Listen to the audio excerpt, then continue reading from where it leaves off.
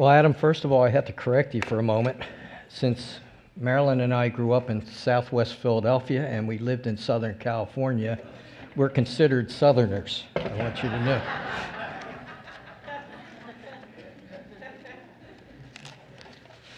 So Adam asked me to share a little bit about my spiritual journey before we get into the teaching this morning, and so I hope I won't bore you too much, but it goes a little bit like this. As a child in Philadelphia, I went to Sunday school, and I went to high school, junior high in Hershey, Pennsylvania, and I went to church there as well. And I went to all of that only because I had to, quite honestly. My mom and dad made me go to Sunday school, and the school I was in Hershey made me go to services on Sunday.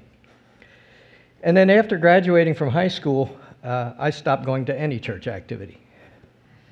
Didn't need it. But then I started dating my soon-to-be wife, Marilyn. And she persuaded me, that's a good word, persuaded me to go to church with her. So I played church for many years, but I never gave my life to Jesus. And at age 30, I was transferred to Southern California, and we found a church, Eastside Christian Church, that we felt was solid for us and the kids. I continued playing church and even signed up to take a Friday night, Saturday evangelism class. And so we went through this training on Friday night, and we were going to go out cold turkey the next day, door to door, telling people about Jesus. And we had a time of prayer at the end of that evening, and I'm sitting there and I'm saying, I'm going to go out and tell people about Jesus tomorrow. And I haven't given my life to him yet. That's really kind of stupid. And it was a very simple conversion. I said, Lord, make me the Lord of your life. Make me a son of yours. Come into my life.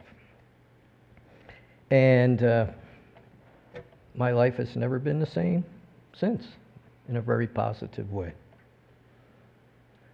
So I started getting more involved in the ministry of Eastside Christian Church. At that time, I taught a young marrieds class for a couple years, was a member of the youth ministry team for several years, and served as an elder there. And at the age of 48, I felt, actually that sounds awful young right now, but at the age of 48, I felt God calling me to a more full-time involvement in ministry. So I went back to school to get some formal education, took an early retirement from my career job, and was ordained by my church and started down a ministry path. Now I thought I would be an old youth minister. That's what I thought was in store for me. That's what I wanted. But I found out something very quickly. People don't hire old youth ministers, for one thing. And that God had other plans for me. So I served part-time as an associate minister in Southern California. I helped the church in Tacoma, Washington with some special projects, which included Excel, by the way. Served as a volunteer chaplain in a Catholic hospital, which was really quite interesting. And for the last 7 years, served as a pastoral care minister in our church in Victor, New York. So that's me. What I have learned in life is that serving God is truly an awesome thing. He has blessed me and my family in countless ways. And I look forward now to serving this church family with the help of our Heavenly Father. So now into our teaching time. You know, life can certainly be interesting sometimes and challenging. And if you're like me, there are times you're cruising down the highway of life with things going pretty smoothly, and then unexpected things happen. Got a little video here that I think illustrates this point in a good way. So.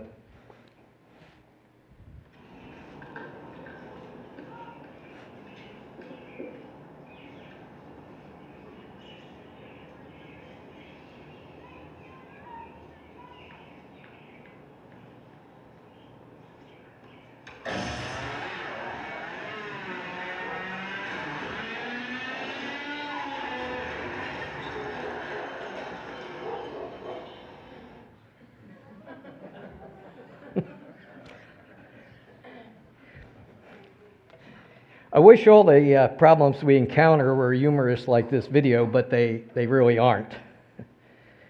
We face really, really hard stuff at times. Or we know someone who is facing hard times right now. Health problems, the loss of a loved one, strained relationships, lost jobs, tight budgets, people we know who are heading down the wrong path, people we know who don't know Jesus, loved ones who may be sent off to battle, someone close to us suffering from dementia, etc., etc., etc. And if a difficult time hasn't appeared on our doorstep, there's a good chance one will.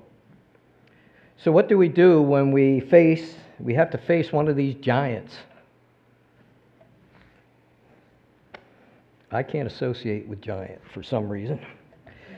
Today we are going to gain some valuable insight from thousands of years ago found in the Old Testament book of 2 Chronicles 20. I think Adam's reaction when I told him I was preaching from that said, 2 Chronicles? Nobody preaches from 2 Chronicles. Well, we're about to. So if you have a Bible and want to follow along, that's great. And the scripture is also going to be on the screen. After this, the Moabites and Ammonites with some of the Meunites, and I always had to put in the termites, but came to wage war against Jehoshaphat. Some people came and told Jehoshaphat, a vast army is coming against you from Edom, and from the other side of the Dead Sea. It is already in Hazazon Tamar, that is, En-Gadi.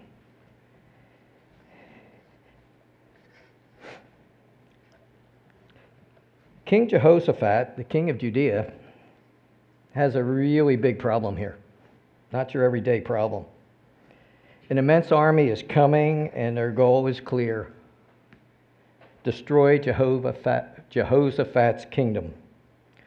So let's see how this king reacts to this. 2 Chronicles 23 and 4 says, alarmed, Jehoshaphat resolved to inquire of the Lord, and he proclaimed a fast for all Judah. The people of Judah came together to seek help from the Lord. Indeed, they came from every town in Judah to seek him. Alarmed, it says alarmed. That's really an understatement. But what Jehoshaphat does next shows very much wisdom. He didn't call in his generals and ask them to come up with a battle plan. He didn't form a political committee to come up with alternatives. He didn't even consult with his legal advisors and psychologists. What he did was turn to God, his real source of help. The message for us today, God is still our real source of help. And then after turning to God, he then goes on to confess God's greatness. Then Jehoshaphat stood up in the assembly of Judah and Jerusalem at the temple of the Lord in front of the courtyard and said, Lord, the God of our ancestors, are you not the God who is in heaven? You rule over all the kingdoms of the nations. Power and might are in your hand, and no one can withstand you. He didn't stand in front of his kingdom and proclaim what a great, wonderful, powerful king he was. No, he acknowledged that God was the great one. How often do we take credit for fixing problems instead of acknowledging God's hand in it? I know I have. Jehoshaphat turned to the real source and confessed God's greatness. Now he is going to reflect on what God has done in the past. O God, did you not drive out the inhabitants of this land before your people, Israel, and give it forever to the descendants of Abraham, your friend? How easy it is to forget that God plays an active part in our lives and pulled us out of difficult situations. Jehoshaphat didn't forget. I believe most of us, if we reflect backwards, can come up with many instances of God getting us out of difficult situations. Jehoshaphat turned to the real source, confessed God's greatness, and recalled God's past intervention. And now he clearly states his case, telling God what he wants and letting God know that he, Jehoshaphat, doesn't have the foggiest idea what to do. But now, here are men from Ammon, Moab, and Mount Seir, whose territory you would not allow Israel to invade when they came from Egypt. So they turned away from them and did not destroy them. See how they are repaying us by coming to drive us out of the possession you gave us as an inheritance. Our God, will you not judge them? For we have no power to face this vast army that is attacking us. We do not know what to do, but our eyes are on you. King didn't mince words here. He told God to take care of this army that was attacking him. He acknowledged that he couldn't handle it, but that God could. And so often we generalize our request to God. And there's nothing wrong with being specific. Like, I want the cancer to go away. I need a pay increase to make ends meet. We also need to tell God that we don't have all of the answers and need His help. How often do we address a problem without first asking for God's wisdom? I think this is especially prevalent in men who like to fix it, themselves. Jehoshaphat turned to the real source, confessed God's greatness, recalled God's past intervention, stated his case clearly, confessed his inability and God's ability, and now we will see he was smart enough to know whose battle this was. Then the Spirit of the Lord came on Jaziel, son of Zechariah, the son of Benaiah, the son of Joel, the son of Mattaniah, a Levite and descendant of Asaph, as he stood in the assembly. He said, "Listen, King Jehoshaphat, and all who live in Judah and Jerusalem. This is what the Lord says to you. Do not be afraid or discouraged because of this vast army, for the battle is yours, but God's. It's not yours, but God's. Tomorrow march down against them. They will be climbing up by the pass of Ziz, and you will find them at the end of the gorge in the desert of Jeruel. You will not have to fight this battle. Take up your positions, stand firm, and see the deliverance the Lord will give you, Judah and Jerusalem. Do not be afraid. Do not be discouraged. Go out to face them tomorrow, and the Lord will be with you." Have you ever seen a child in distress? I have recently, actually. And, Mom's right there to handle it, right in the middle of it. The child's distress becomes her battle. I believe this is how God feels about us, His children, when we are in distress. He doesn't like to see us hurting, and our distress becomes His battle. So Jehoshaphat turned to the real source, confessed God's greatness, recalled God's past intervention, stated his case clearly, confessed his inability and God's ability, and knew whose battle this was. He goes on to show a confidence in God and thanks Him in advance for what he is about to do. Jehoshaphat bowed down with his face to the ground, and all the people of Judah and Jerusalem fell down and worshiped before the Lord.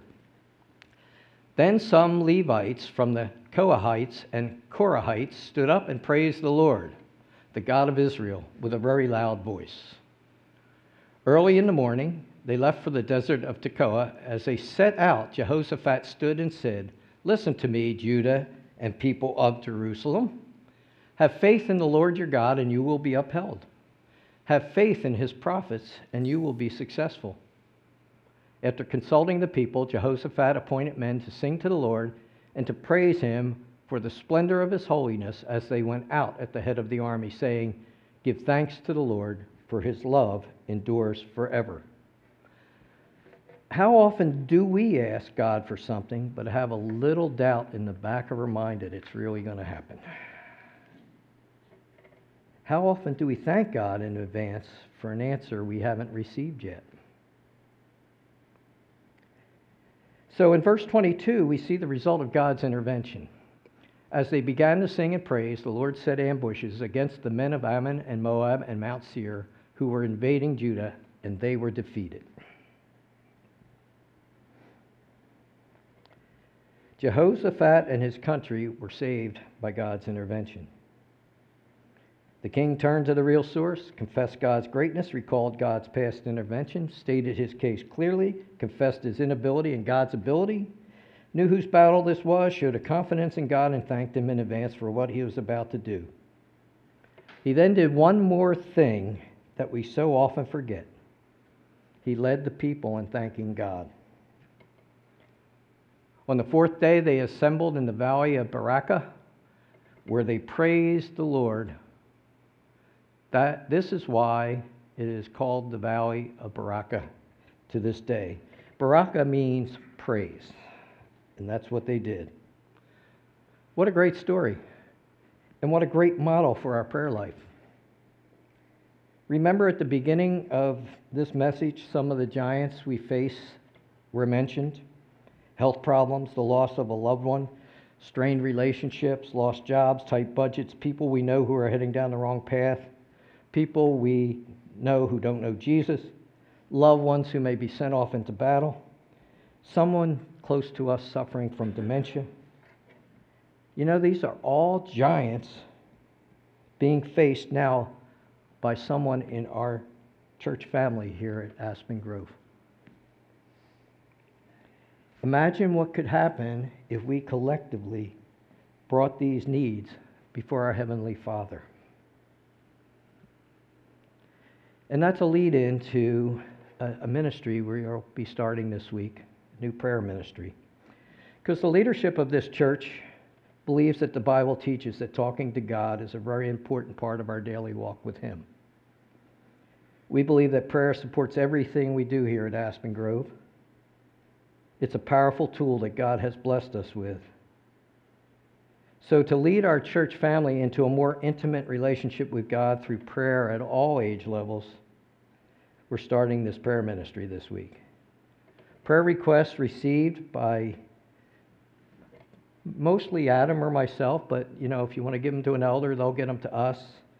But the prayer requests received will be communicated in a timely manner to our all church family email list and or elders/staff if you choose. Now let me clarify that a little. There are some requests, most of the time health requests, people are very willing to have go out to a large body of people. But there's some sensitive requests that need to stay within a smaller confine, and they go to our elders and staff. You get to choose. None of these will go out publicly without you're okay. So if you come to me or Adam with a prayer request, we'll say, is this okay to go to the all church prayer list? Or would you like it just to go to our staff and elders? And that's the way it will go. We know some of you don't have access to email. So the best I know to do there is that all the requests that go out for email, let's say this week, a list of those will be at whatever we call that booth back there. I don't know whether it's the communication center, the welcome center. What do we call that? Charlie Paray's table. Yes, there you go, Charlie's table. A list will be on Charlie's table that you could pick up on Sunday morning. And it's not quite as timely, but still, for the most part, it will be timely. Sometimes, for the most, I'll try to package them into one email a week. But quite honestly, if I get a request that somebody's having surgery tomorrow, you'll get an email today. And you may get one Wednesday because somebody else is going into surgery or whatever. Now, if surgery's coming up 3 weeks from now, we'll try to package it so you don't get inundated with emails. And the emails will be clearly identified as prayer requests. So you'll know where they're coming from. I think it would probably be appropriate to ask if there's any questions on that.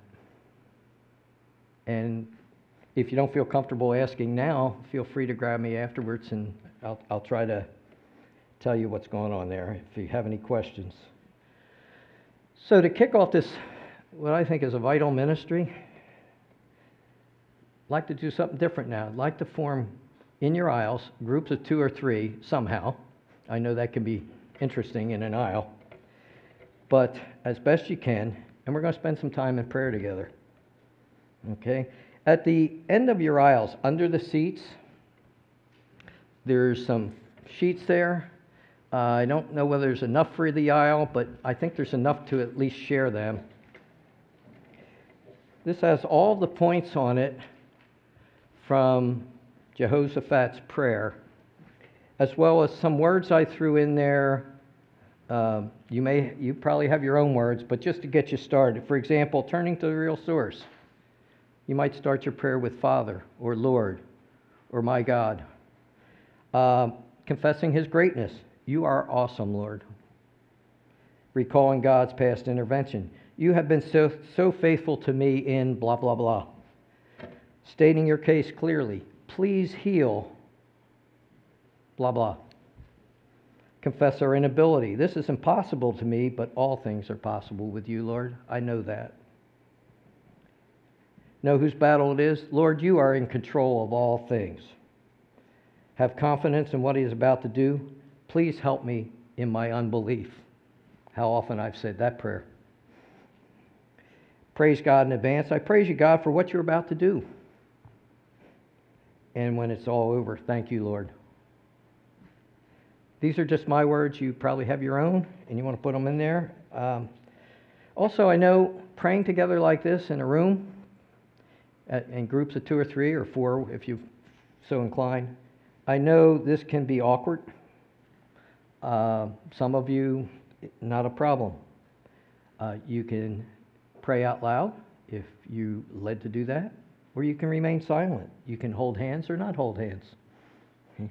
I don't think the Bible gives an Excel-type formula for that. Okay?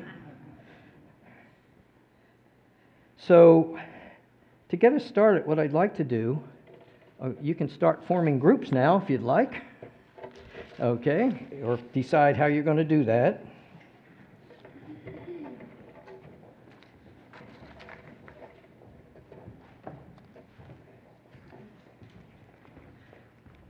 And I'm going to read off some prayer requests from our local church family here that I have permission to read and to let you know about. And these will also go out in our email list this week. So why don't you close your eyes. I'm just going to be silent for a little bit and let you establish communication with the God of the universe. What an awesome thing. And then I'm going to read off some prayer requests. I'm not sure you can get through all of them, and that's okay. I'll let you know who they are. I know somebody will pray for one of these. So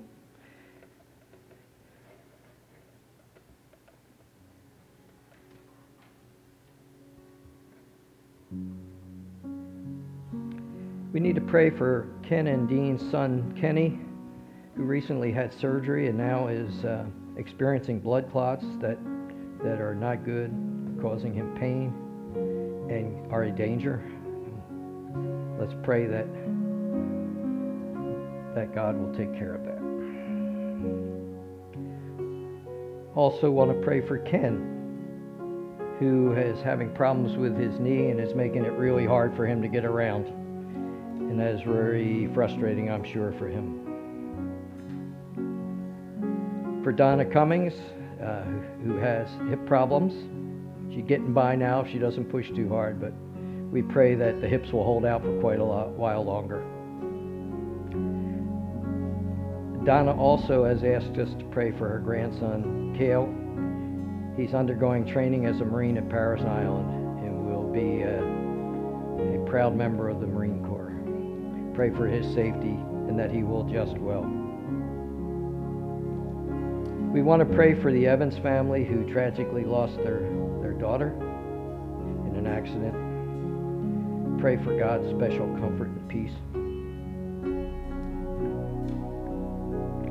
For David Browning, has a problem with one of his eyes. It's a weird eye condition and the doctors don't seem to be able to do anything about it, but Lord, we know you can.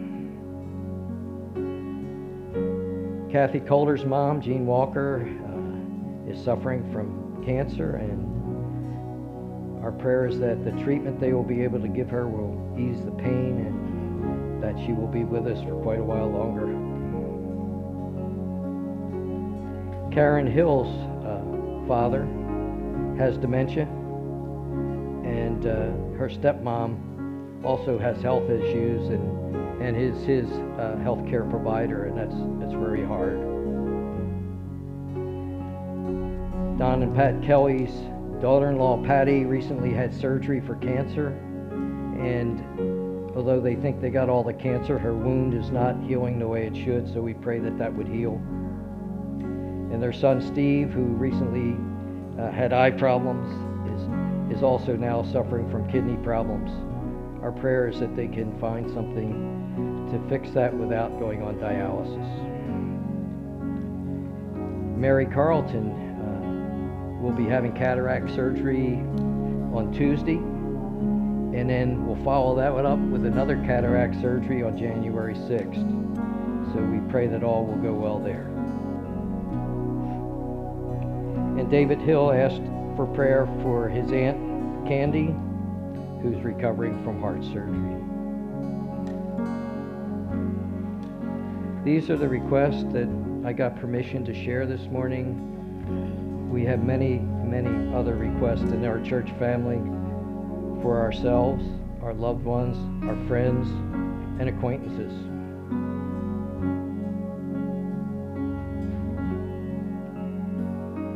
As a church, local church body of Christ, we face many challenges next year and many opportunities, and we pray for God's provision. We pray for God's wisdom.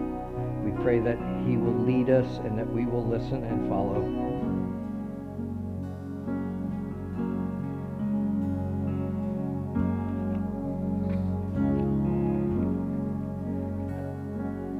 Lord, let's spend just a little bit more time. You may have other requests on your heart out there.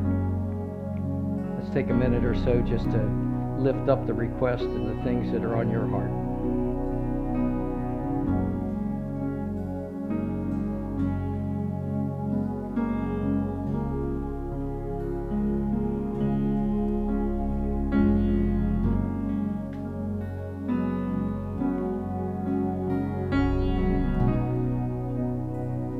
Our awesome God,